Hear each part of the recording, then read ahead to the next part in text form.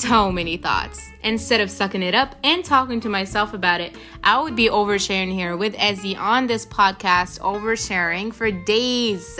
Anything and everything on my mind, talking about it, having deep conversation with each other, following and oversharing podcasts with Ezzy every time I feel like so. Yup.